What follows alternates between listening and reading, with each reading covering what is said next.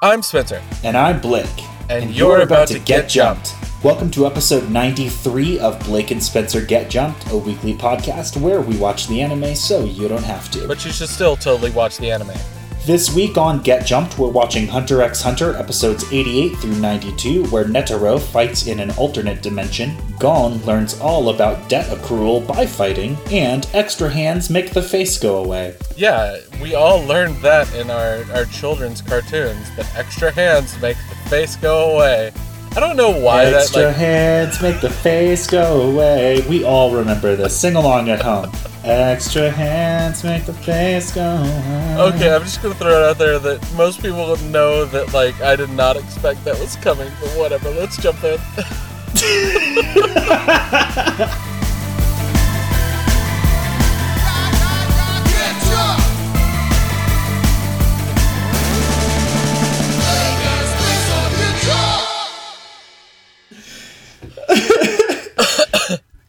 I think it's pretty obvious that we improv that shit at the beginning. I guess as soon as you start talking about whatever it is after I say, but yeah.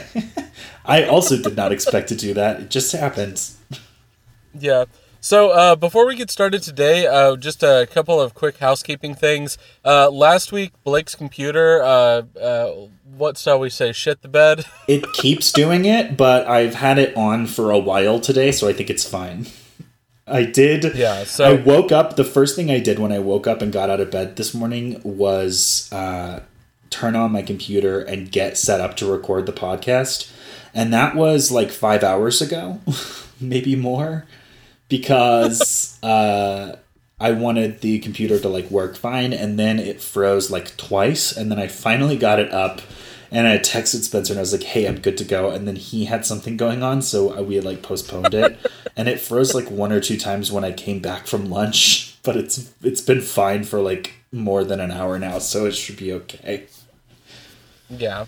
So if you want us, we're gonna start a GoFundMe for Blake's dying computer. Yeah. Please press F to send respects for my computer.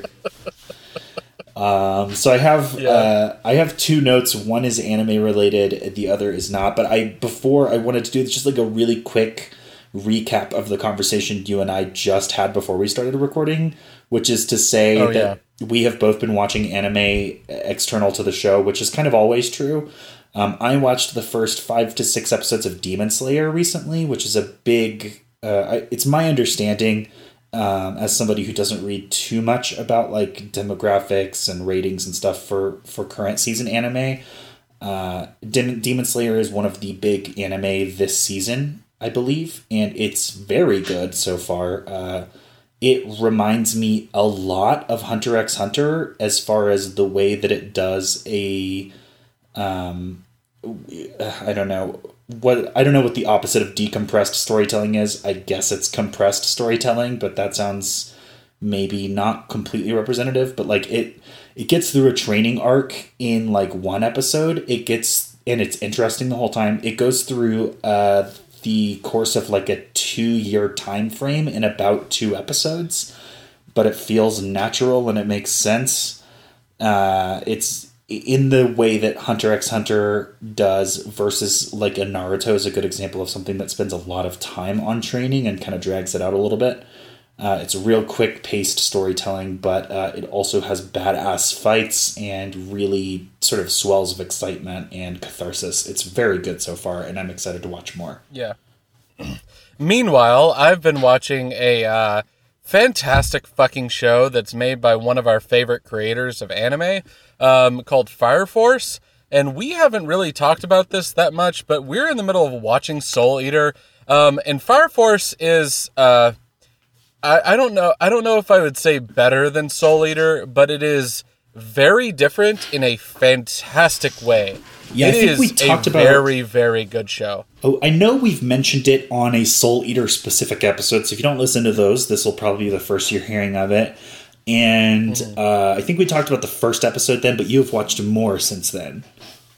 Oh yeah, so I am just finishing episode 4, and it sort of does the Soul Eater thing where it's just the first 2 episodes are for you to meet the characters, and then episode 3 just fucking throws you in the deep end, and then episode 4 throws you way further in the deep end. It's a very good show, you guys. And one of the things that I think is so interesting about it is the premise of the world is very, very interesting because it deals with something that's very specific and very, very niche, which is pyrokinetics. So the people inside of the world have the different abilities called pyrokinesis that all has to deal with fire, and they're dealing with these people that are spontaneously combusting and turning into infernals. They're like basically turn into like fire monsters for some reason that is not explained to me yet. And you should watch the show so you could figure out what's going on. I'm assuming that's one of the central mysteries of the show. Yes, it is absolutely the central mystery of the show. But the fantastic part about it, the way that the story is told, is that all of the different characters that have this pyrokinesis ability, they use it in completely different ways. So it's just like, it reminds me of like Avatar: The Last Airbender, when you have firebenders, but a lot of different firebenders are very different. Like his sister can use lightning, and his uncle is known as the dragon because he's able to like spit fire on command in a crazy amount. Fire. Yeah, his name is Dylon, and he spits hot fire. But anyways, that's the show that I'm watching right now. Blake also has another thing to talk about. I have two other things. One is anime related and one is comic book related. So sort of anime adjacent, or I guess manga adjacent. So the first thing, anime related, specifically related to One Punch Man. There is a One Punch Man fighting game coming. It is called One Punch Man: A Hero Nobody Knows. And what I think is so cool, just in general, fighting games are really common for shonen anime because they are about fighting. It makes a lot of sense. And the thing that I think is really interesting and exciting about this game is that Saitama is not a playable character because in the show, he can defeat any enemy with one punch, and that is also true in the game. So, the game is about you playing as the other heroes from the show, fighting the villains from the show, and the timer that you usually have in fighting games is replaced by a picture of Saitama rushing to the scene with a countdown until he gets there. And your goal is to survive until he arrives, and the fight ends when he arrives and punches out the villain in one hit. And I love it. That's such a cool concept. It takes one of the basic conceits of the countdown fight in fighting games and turns it into an in-universe sort of meta thing. And it's great. It does have the picture of the alien dude from the end of One Punch Man Season 1 who was not beaten in Boros. One Punch. Yes, Boros, from the Magic the Gathering Boros Legion on the plane of Ravnica. Using his, I guess, white magic to shield himself against the deadly punch. As foretold, he was white and red and usually had haste. That's correct, and sometimes double strike. So he, So he's on there, so I don't know if Saitama is completely unplayable in the game, or if he might be... I would kind of assume that they will make him playable, but nerfed, so that you can at least have fun playing as him as a character, or that he will appear in a sort of boss fight against Boros. I don't know. That is complete conjecture, just sort of assuming based off of what I would think to do if I were kind of designing the game for the fans. So who knows, but otherwise it looks really fun, pretty standard kind of Street Fighter style, more or less 3D models in a sort of to-the-side 2D style fighting game. It looks pretty fun. I don't know much about it beyond the basic conceit, but that's cool. It's exciting to see that game coming out. It's going to be for PS4, Xbox One, maybe for Steam, not sure. I don't think it's for the Switch, but it'll be for the other big ones. So keep your eyes peeled on that. That was just announced recently. And then in comic book news, I have a personal friend who has made a comic. It's called Distant Shores. and it's available on Comixology. It's actually an anthology comic series. The author, my friend, his name is Dane Styler. That's Danestyler. If you go to Comixology, you search for Distant Shores or for Styler, you can find him and the comic that way. He's the only Styler result I checked. And Distant Shores brings up his comics. So there are 2 issues out right now. They're each about 32 pages with 3 short stories in them. So for the first one, you get superhero stories. You have one story about a character named Kid Chimera and his partner Charlotte, who infiltrate a top secret science laboratory to learn more about Kid Chimera's parents. Then a young man faces unforeseen consequences when he steals the power of a god. And then, in a world of escalating climate change, the adopted son of a Filipino fishing family confronts his destiny. Distant Shores is also, it's got a lot of different, diverse characters. So if you're looking for more diversity in comic books, that's a good option. Dane also was talking to me about the comics so that I could kind of share it with you guys. And he said that it is him writing the comic book stories that he got tired of waiting to have the big publishers tell. So it's an anthology of different kinds of stories that he's been interested in seeing, and they're always going to be told with some elements of fantasy and myth.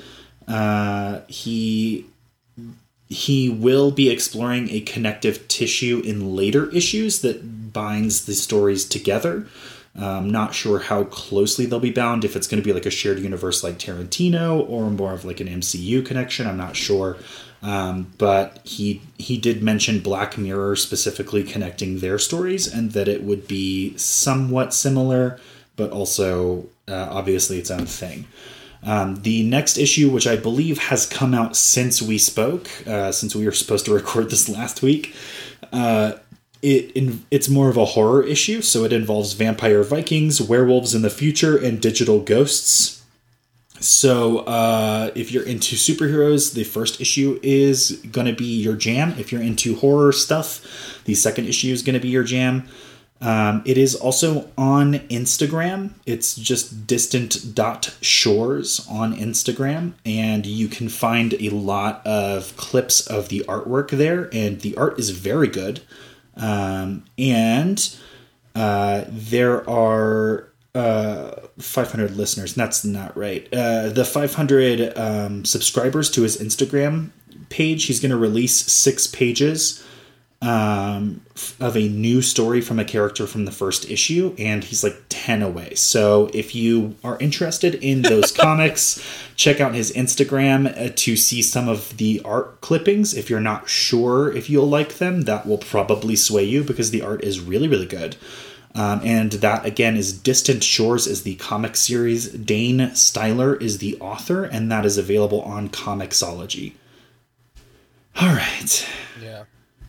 So the last thing that we were going to talk about really quick before we get going is that we have another wonderful listener who sent us another review, and these things just make me really happy.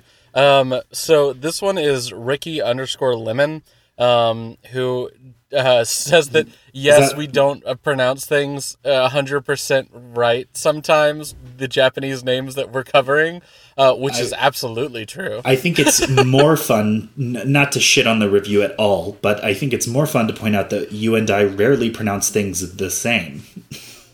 Yeah.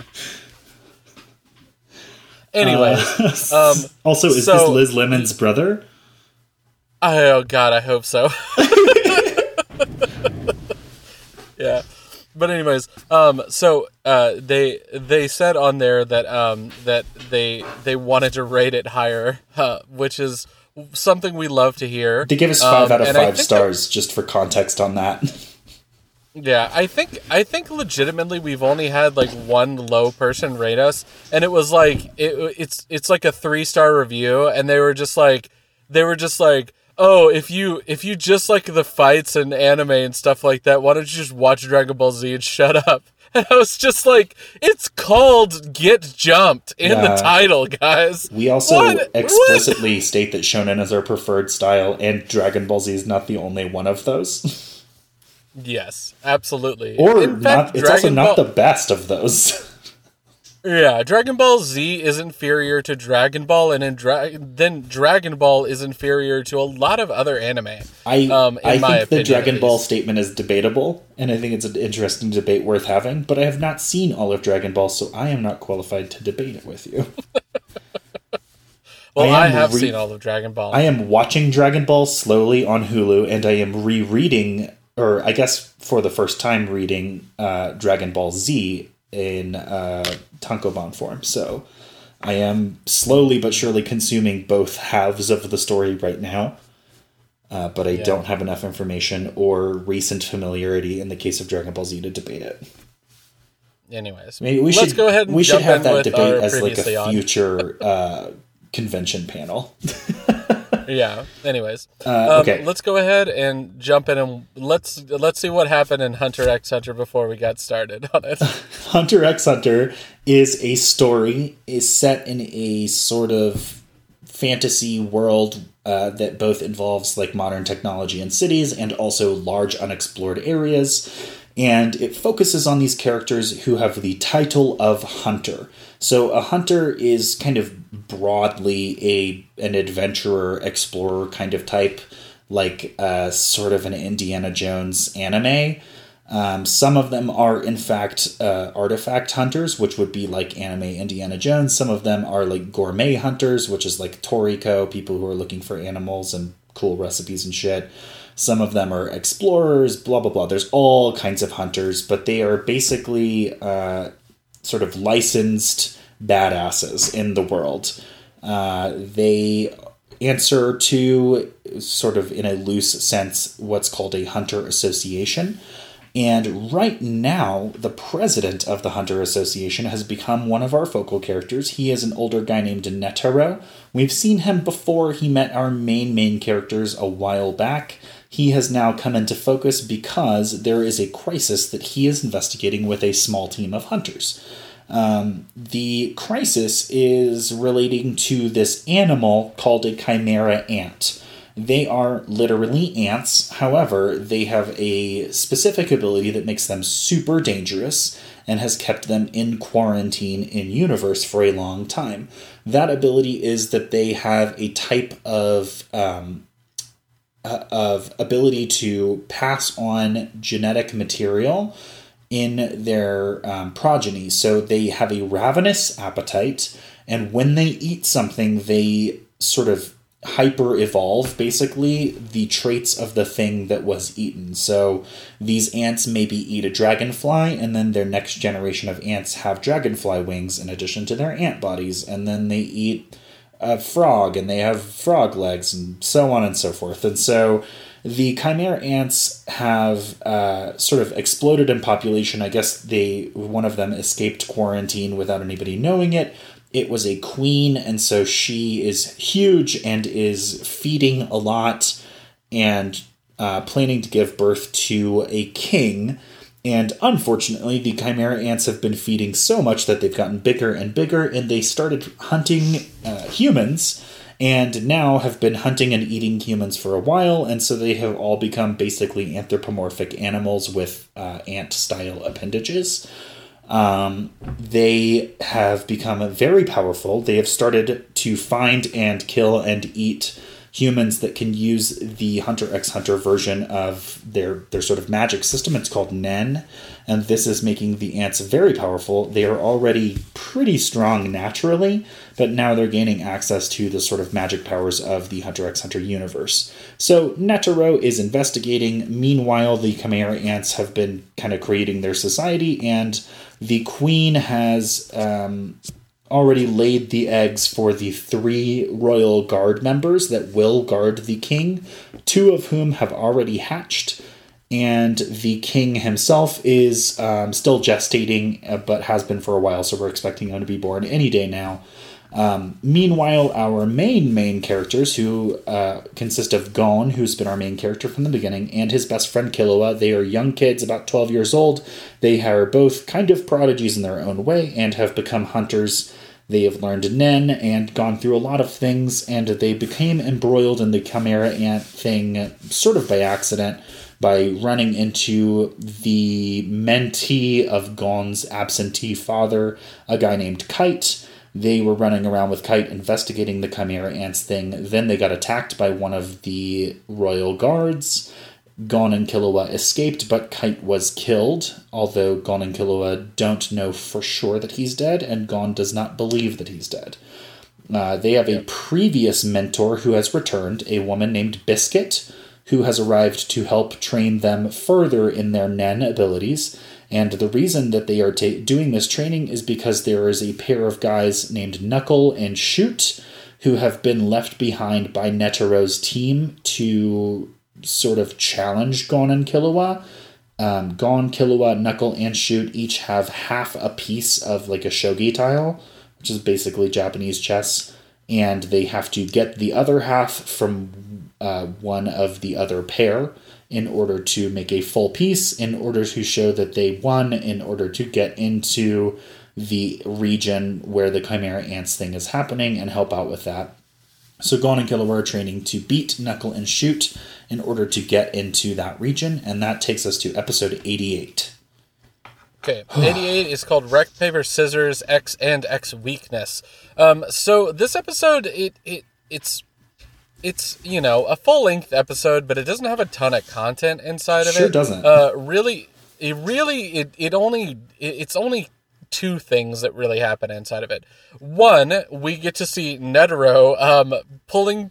Well, he doesn't pull them in. One of his people that's with him has the ability to create a separate space from reality. It's like a separate pocket dimension that he can open up and basically connect those two pieces of a pocket dimension to each other inside of reality, and therefore teleport from one place to another. The other thing that he can do is that he can take other people and things into said pocket dimension, so that they can kill them one by one by one. They are dropping them into this pocket dimension and just leaving Netero down there to just murder ants over and over and over again. And the reason why Netero wants to do this is because he doesn't feel like he is in a good fighting shape, because he's gotten older as a chairman, and also he hasn't been out in the field training himself. You'll see like what his training used to be like at some point in the show. But needless to say, he has not been keeping up his training regimen as strictly as he did before. So he's got to get in good fighting shape to defeat the King of the Ants. Yeah, he has also deduced previously, I think we covered this last time we talked about Hunter x Hunter, that he is not strong enough to beat the Royal Guard, and the king of the Chimera Ants, who has yet to be born, is presumably going to be stronger, if not much stronger, than any single Royal Guard member. There are 3 of them. Netero doesn't think he could beat even one of them. Netero's aides think that that's ridiculous because he's the chairman, at least in part because he is presumably the strongest fighter alive. And so for him to say that he's not strong enough to beat these creatures is unbelievable to them, but maybe he's right. Yeah. The next thing that is going to happen is that Youpi is born. Youpi has a full name, but I refuse to say it. Metuyopi is his full name. No. His name is fucking Youpi. Each of the royal guards has like a 7-syllable full name, and then they go by a much shorter name. Like Pito is the first one that was born. That's what we call Pito, but Pito's real name is Neferpito. And then the other guy is like Shayapoof, but he goes by Poof. And this guy's a borderline unpronounceable name. He just goes by Youpi. That's what we're going to call him. Yeah. Youpi is one of my... I think he's my favorite of the Royal Guard. Yeah, he's the best and also the most squandered. Yeah. No, he's going to have a great fight, you guys. Don't worry about it. No, his fight takes like 5 episodes for 30-second in-universe fight. His fight is where I was like, Hunter x Hunter forgot what pacing is. But that's a while from now, so we don't have to talk about that yet. So Yuppie is this fantastic character because one of his ability is chimeric. So what he can do is that he can make his body into different animal species and pieces. I mean, who can't really? Think kind of like Beast Boy or something like that. If you're thinking about like comic book characters to reference, so he can turn into different things with different parts of his body. He's maybe more similar to like Morph or I don't know Darwin. If that's true. I guess Darwin would be closer. Yeah, because Beast Boy just changes into other animals. I don't think he can pick and choose animal parts. Anyways, so one of the things that he can do though is that he can like he sees Poof fly at one point, and so he decides that looks fun, and so he just grows wings and then just like slams in the side of the building, and he's like, "This is hard." Yeah, he's a pretty fun character. The other royal guard, so there's like Pito, the first one, she's got the cat girl thing going on, but very muted, and she's kind of sadistic and seems like a little childish and playful. Poof is very like queer subtext. He's very light poofy. He plays violin a lot. He's always kind of airy and off doing his own thing. Yopi is the strong, angry, silent guy who is always stomping around and crushing things and very powerful. He's really large and imposing. He looks like this large, like sort of deep red, maybe crimson, like skin or fur. I'm not sure. Like muscle dude, and then he will become more animalistic as he uses his chimera abilities throughout the arc. So they're born, and then Gon and Killua are doing a lot of training. They finally reached this level of sort of endurance training that Biscuit was hoping to get them to, and so she has them go to fight Knuckle, but for real this time. Because they'd had a few skirmishes, but this time it's going to be a real fight. And that takes us to episode 89. Yeah, so 89 is Compassion X and X Strength. This episode is going to show the difference between the power level of Gon and Knuckle, and also kind of start to show off that Knuckle is actually super compassionate, and that's one of the reasons why he's having such a difficult time fighting against Gon, but also, not just teaching Gon what Gon actually needs to know. And they also point out that this is one of the reasons he did not immediately get into the region with the Chimera ants, because he has befriended this dog, and we will discover that like the dogs in the neighborhood have become his friends. Like each time there's more and more dogs, and he takes too much compassion on Gon in their fight, which we will see. But he also loves animals, and animals love him. And basically, like, he's not weak, but his personality and his affinity for animals has made him maybe not the right man for the job as far as eradicating this animal species that has, endangered humanity. And so the reason that he's left behind isn't that he's not strong enough, it's that his disposition might not be correct, and that's why he has to stay behind and fight Gon instead of being able to go like the other people with Netero. So one of the things that Knuckle is also going to reveal inside of these fights is that he's going to start to give Gon advice in fight form.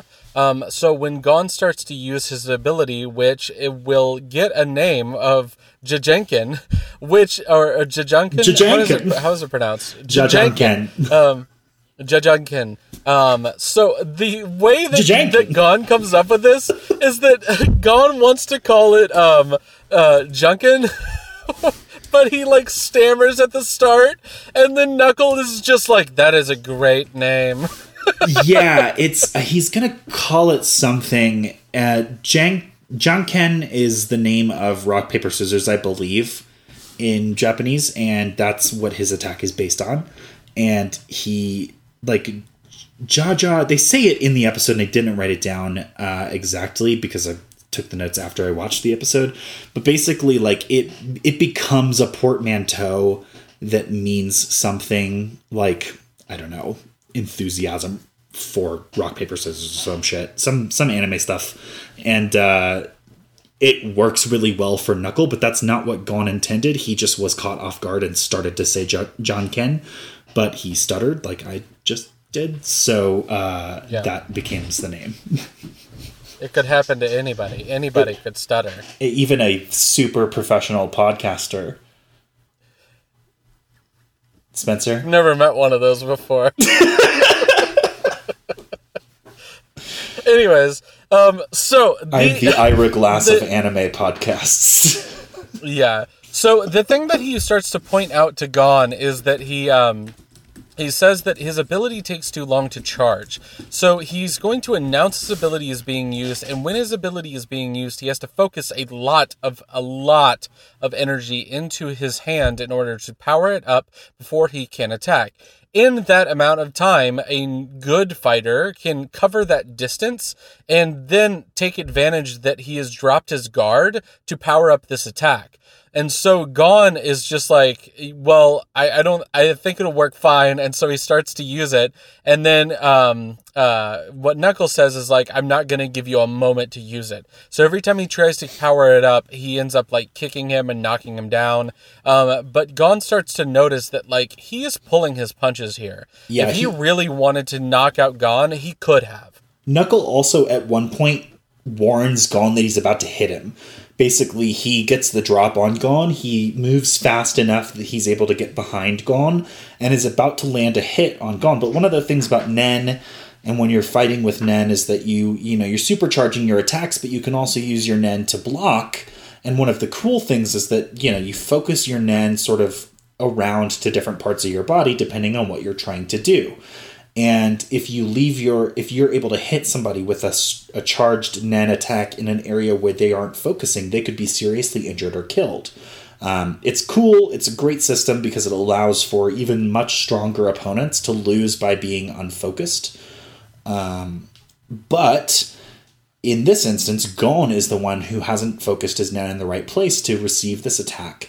And Knuckle warns him that he's about to hit him and where right before he strikes, which gives Gon enough time to react by sort of guarding that area, if not, counterattacking. And Gon realizes that Knuckle has pointed out the weaknesses in his own attack and has been warning him before he's hit him because Knuckle clearly doesn't want to hurt Gon, and Gon is going to use that to his advantage. Yeah. So what Gon does next is that he powers up his ability. When he is powering up his ability, Knuckle is just like, what did I just tell you? I'm not going to let you do that. Did I stutter? When he goes into like land a kick on Gon, Gon is going to move super fast around him to his back and then power up his ability again and go in to punch into Knuckle. But right before he lands the punches, he passes out because he doesn't have enough power. He actually fakes Knuckle out by using his other technique, doesn't he? He does rock, paper, scissors. So he does paper where he shoots his energy out at one point, doesn't he? Sorry. One time he goes around him to his back, and then Knuckle has enough time to counterattack it, and then the math happens. No, that's later.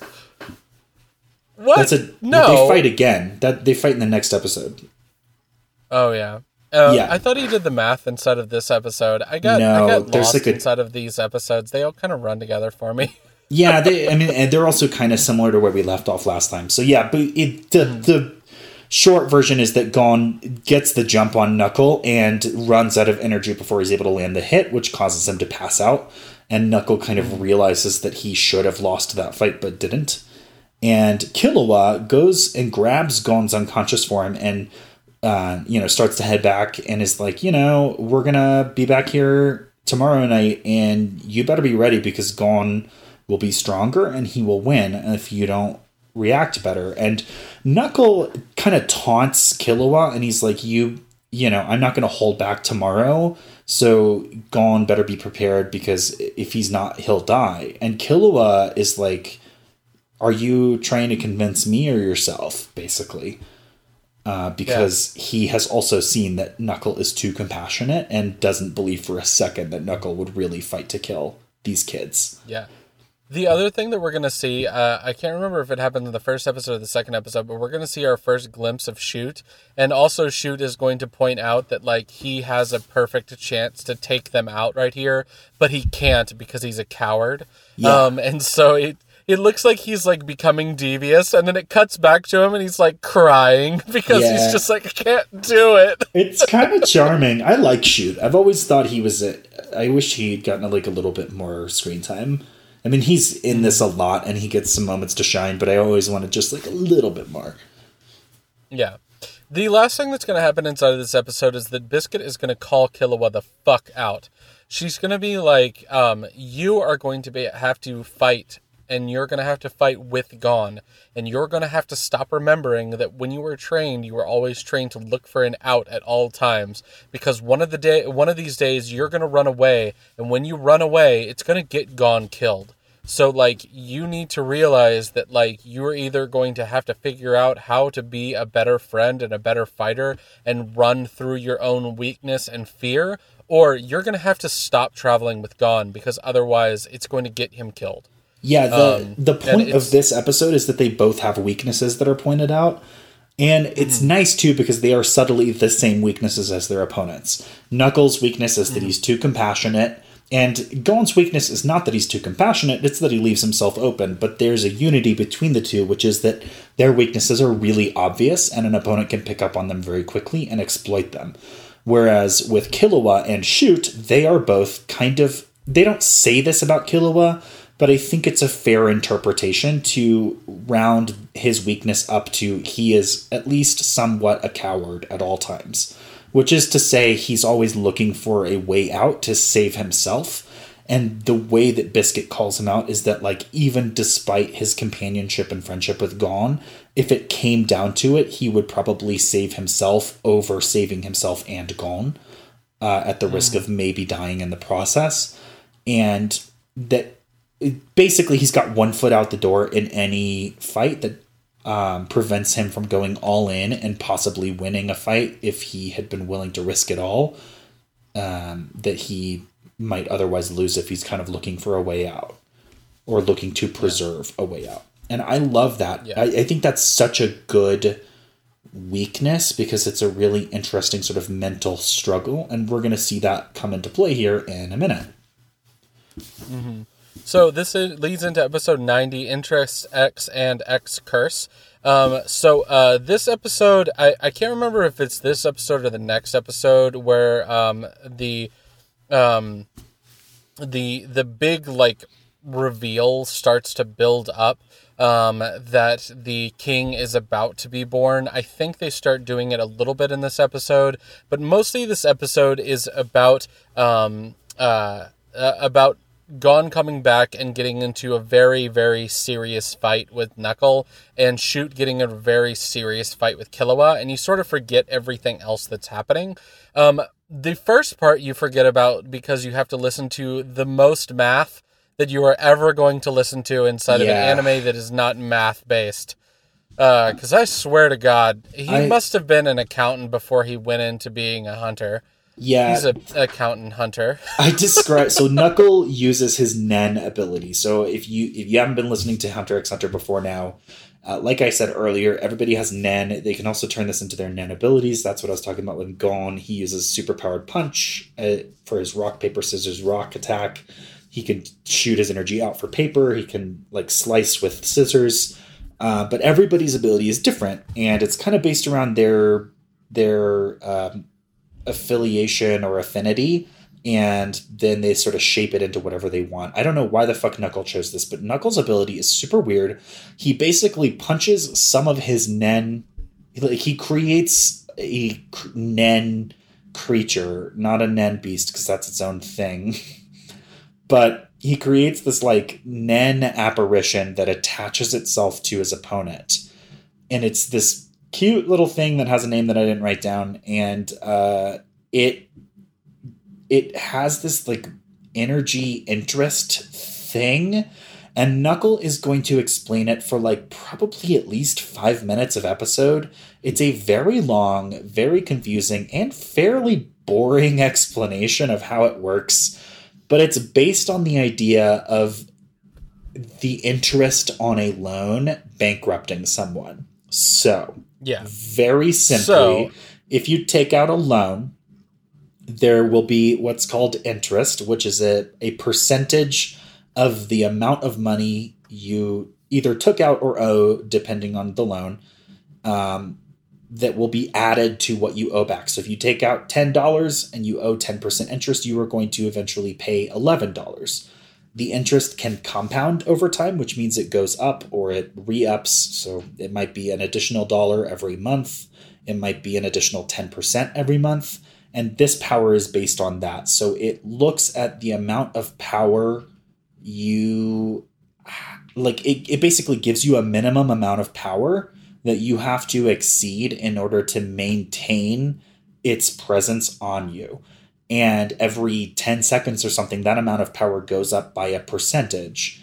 And so it creates a snowball effect. And if the amount of power that you require exceeds the amount of power you can give it, then you bust. And it turns into this creature that locks your Nan abilities away for 30 days. So Gon basically incredibly powerful and dangerous. Yeah, Gon has to expend some of his power to keep feeding this, and the amount of power he has to expend goes up like more and more and more over time, while also expending some of his power to beat Knuckle. So it's a precarious situation. Yeah. God, I thought that was a pretty good explanation, and it still sucked. Yeah.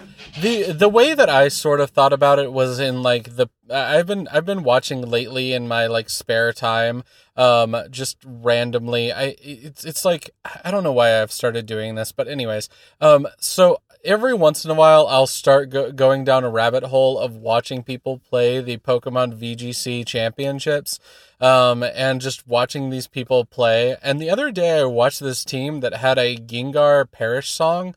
And it was like knocking people out with Perish song. And that made me think about this, which is kind of like, what was it? It's not was it about trapping them and Perish songing. So it would use Mega Gengar so that it would have its Shadow Tag or whatever. Yeah. And then they would like, it would use, it was used Protect over one turn, then it would switch out, and in the same turn it would switch out another character, another Pokemon would use U-turn so that you could get the Mega Gengar back out without it being hit. Cute.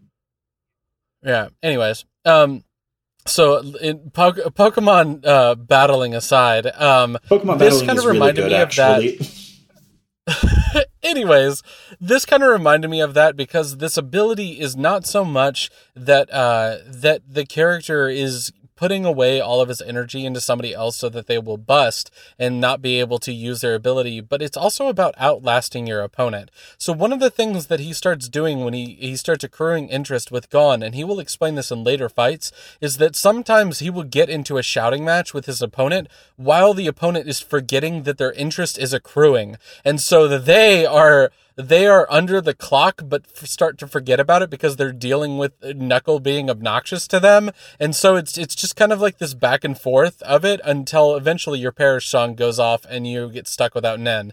That's a good enough analogy. Meanwhile, Killua and Shoot are fighting. Killua is going to have none of Shoot's powers explained at all to him, other than he is not going to be able to move fast enough to deal with Shoot's ability, one of which is that Shoot is going to be able to reach out and whatever he touches on you is going to disappear. Specifically, he has like 3 extra hands that are disembodied and floating near him, and one of them's holding a lantern or like a birdcage or something. And we don't know what they do, but he can sort of propel them out in front of himself. Yeah. And so Killua's trying to knock them away with his yo-yos, but he can't move fast enough. And Shoot almost gets taken out because in one moment when Killua is backing up, he tries to like stand up for himself. And in that moment, he starts to summon his electrical ability. And in that moment, Shoot is just like, oh my gosh, if I wasn't paying attention to this, I would have just gotten knocked out.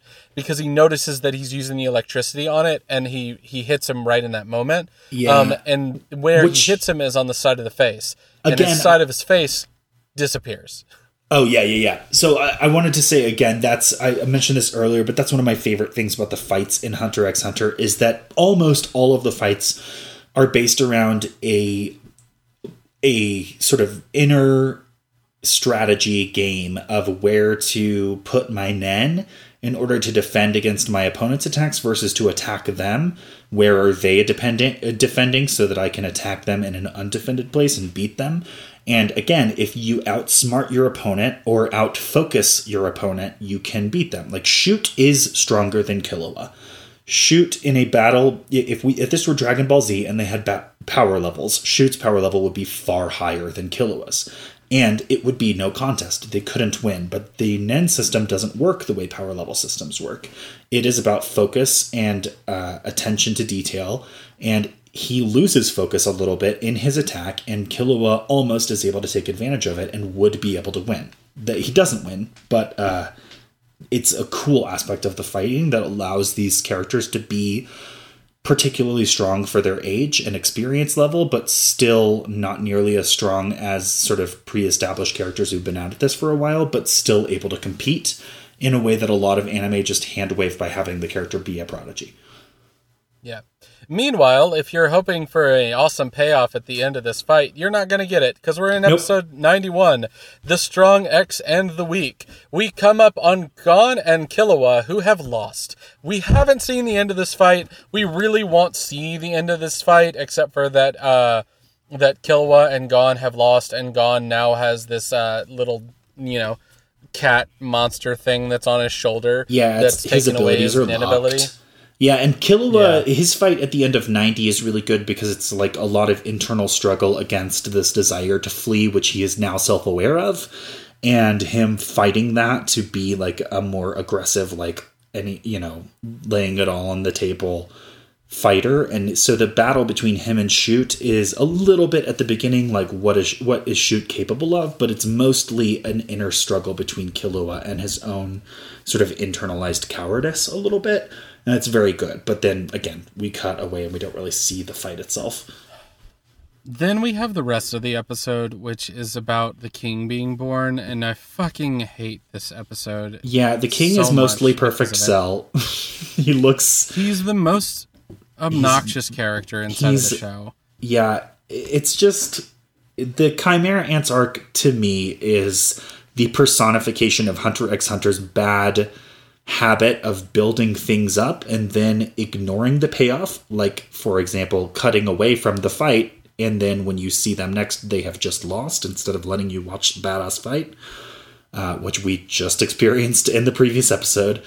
But like Hunter x Hunter builds this beautiful world with these beautiful characters. It gets you really excited. It creates an awesome fighting system. It fills it with people who have awesome powers. It then builds up conflicts between them and then either doesn't show you those conflicts or talks its way around them. And the Chimera Ants arc is a lot of that, and the king is like a really heavy representation of that. He is also exempt from the rule of focusing. Like, he's so powerful that he's a Dragon Ball Z character. He looks like Cell. He's way stronger than everybody around him to the point where he just kind of goes through the world without paying any attention to it. And that is an archetype in anime and fighting anime, in shonen anime. And it's one that I tend to like, and I just don't like it here. Yeah. He's also an asshole to everybody around him. Yeah, he's absurdly powerful. He bursts out of his mother and basically he kills her in the process. Yeah, he's born prematurely. She's not going to be dead yet. And he decides that he wants to come out, and it like destroys her like internal organs. And because of this, he leaves her dying. And the rest of the Chimera Ants are just like, oh, King, like, can you help us do this? And one of the people, like, talks back to him. And so he just immediately murders one of them. And then he starts to eat another one of them. And then the royal guard come in and they're just like, come with us. We made some food for you upstairs. And he's like, fine. And he goes with them and jumps to the top of the tower. Yeah. Meanwhile, the rest of the Chimera Ants are just like, this is fucking terrible. Yeah, he kills one person for, like, telling him not to do what he's doing or whatever. And then he kills a second one because that person answered, like, he speaks to this Chimera Ant named Colt. And then one of the other ones is like, oh, if you don't mind, I'll do that for you. And then he kills that guy because it wasn't the guy he was speaking to. Like, he is a tyrant ruler from the beginning, and he is killing his subjects indiscriminately and basically ruling with, like, absolute fear. He's like, if I have to repeat myself, if somebody speaks out of turn, if somebody answers a question that I posed to another person, like, you're all dead at any moment. And he then leaves, and as he's leaving, one of the Chimera ants is like, are you gonna help me, like, save your mother's life and, like, you know, keep the queen alive? And he's like, her purpose was to birth me, and I'm birthed, and so fuck her. And he walks away. And basically the Chimera ants don't, like, they don't really have any loyalty to him, and he doesn't particularly care. Like, he's got his royal guard, and they are with him. Their whole purpose for living is to be with him and to take care of him. And then the rest of the Chimera ants, their loyalty has kind of been to the queen, and his disloyalty to her has kind of schismed their ranks. So Colt is he is one of the characters that we met earlier. He's one of the flying Chimera ants who just kind of looks like a weird amorphous sort of ant bird person thing. And he is going to this is what we call a dick move. Yeah, so he is going to go fly away, and he's going to be like, I need to go talk to the enemy because I know that they're over here, and I'm going to wave the white flag to let them know that we surrender and we need help to save our queen. And meanwhile, all of the other kings, I guess, they're going to, like, run off and start their own things, I guess, and want to become their own king ants. They've talked about this before. The Chimera ants will, like, birth a king, and then there will be more queens and kings that, like, offshoot from that colony, and they kind of spread out ad infinitum.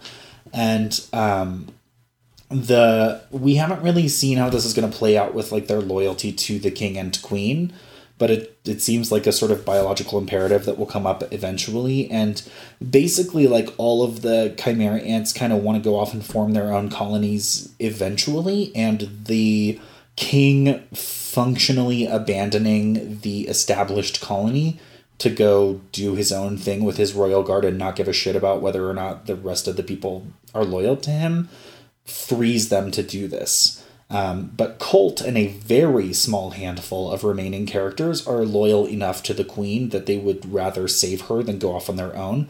But most of them are like, she's dying, he left, we're going to go do our own thing. Yeah. This leads into episode 92, One Wish X and X2 Promises. So this episode, I don't know if I like this episode at all. It's going to have a couple of very upsetting things that are going to happen inside of it.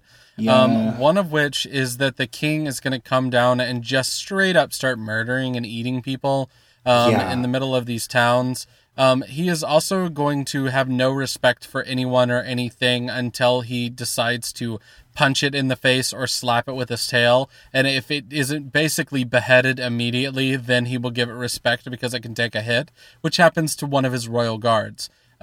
He's basically talking about how, like, he doesn't like the taste of anything except for when he was in the womb, he tasted the, like, specialty humans that have Nen. And so, P2 starts explaining to, Meruem or the king, who we'll find out is named Meruem. She starts to explain to him that, like, if you actually look for them and focus, you can see their Nen. And then he, like, tries to kill her, but doesn't immediately kill her. And he's like, I know that. Don't you think I know that? Nobody makes me bleed my own blood, basically. Yeah, he comes out of the womb knowing all of this stuff inherently, and knowing that he's the king, apparently knowing about Nen and how to sense it, like, all of these things that none of the other ants knew when they were born, with maybe the exception of the royal guard, but that it's like he was just born, like, he's been alive for like an hour. It's reasonable to assume he doesn't know how any of these things work, and they are, like, as his loyal subjects, like, not talking down to him at all, just, like, very succinctly explaining how things work so that he knows how it works so he can use it to his advantage, and he is so offended that they would assume he did, like, reasonably assume that he didn't know how this worked, that he tries to murder them. Like, this guy sucks. He's a fucking prick is what he is. Anyways, so the other thing that is going to happen in this episode is that they're going to try to save the queen, which does not happen. And in this time, we learn one thing, which is that the name of the king is Meruem. The other thing that we are going to find is a little tiny microscopic baby that is inside of the queen still. And Colt is going to be like, I will raise this baby to the light. It also and everything looks like the light a human touches. fetus. Like, it's awful. It's hate very small. It is not the size of a human baby. It is the size of a human fetus, like midway through gestation or something. Like, I don't know the exact. I'm not a human fetus expert, but it's definitely like even less than like a premature birth. Like, it's not ready. Still kicking. Anyways, and it also looks completely human. Yeah. Meanwhile, Colt is like trying to take care of this, and he's like, I will raise this to be my own child.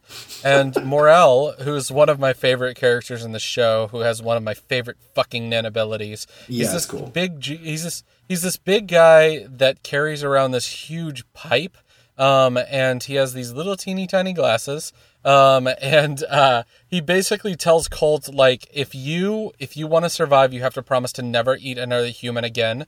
And so Colt is like, and that the baby won't eat a human.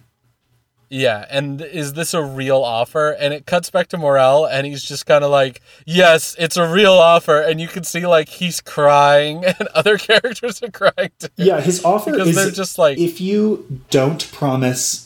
If you will eat a human or this baby, if either of you eats a human ever, you're not leaving here alive.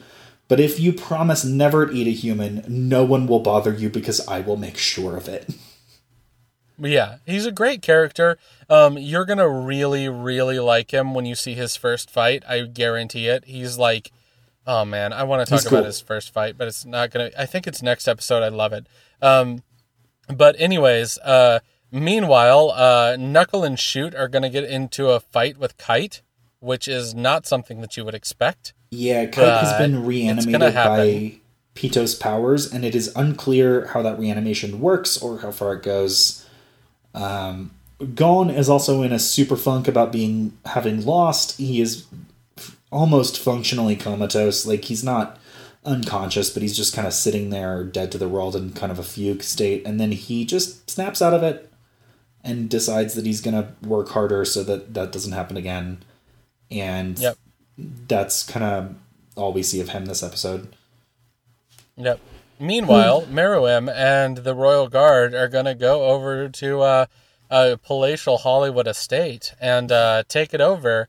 I called it Anime Versailles. It's called East Gorteau, but it's Versailles. Yeah, it's like the house with too much house that was pimped out by Exhibit on Pimp My Ride. Yeah, it's this big Versailles looking estate with like this beautiful garden, all this greenery around it, surrounded by a wall, surrounded by fucking nothing, like desert as far as the eye can see. Like, what is this place? Yeah, like one jackass was just like, "Hey, there's water over here." Yeah, nobody and else also, can have this water. There's a crowd of people. Like, I think we see it actually as they're descending on East Gorteau, that there's like a huge crowd of citizenry attending, the ruler of East Gorteau. And like, where the fuck do they live? What is this place? They live underground in like the Morlocks. Yes. Anyways, stick with us after this credits, and we will talk about what's coming up next time. Blake and Spencer Get Jumped is made by Forever Summer Productions, with sound editing done by Rashad English of Plain English Productions. He's our level 6 sound wizard. Level up! Our podcast is ad-free, and we want to keep it that way. If you want to keep it that way too, please consider supporting us on Patreon. Follow us on Twitter at B&S Get Jumped. Like us on Facebook at facebook.com/Blake and Spencer Get Jumped. Or talk to us on Reddit at reddit.com/r/getjumped. If you like the show, please like, subscribe, and leave a review. Reviews help other listeners find our show. New episodes come out every Sunday On iTunes, Google Play, Stitcher, Buzzsprout, or wherever you get your podcasts from. and hey, thanks for listening. Next time on Blake and Spencer Get Jumped, we're watching Soul Eater episodes 22 through 25. Yeah, we're gonna watch Lord Death finally karate chop his way to victory. Or not.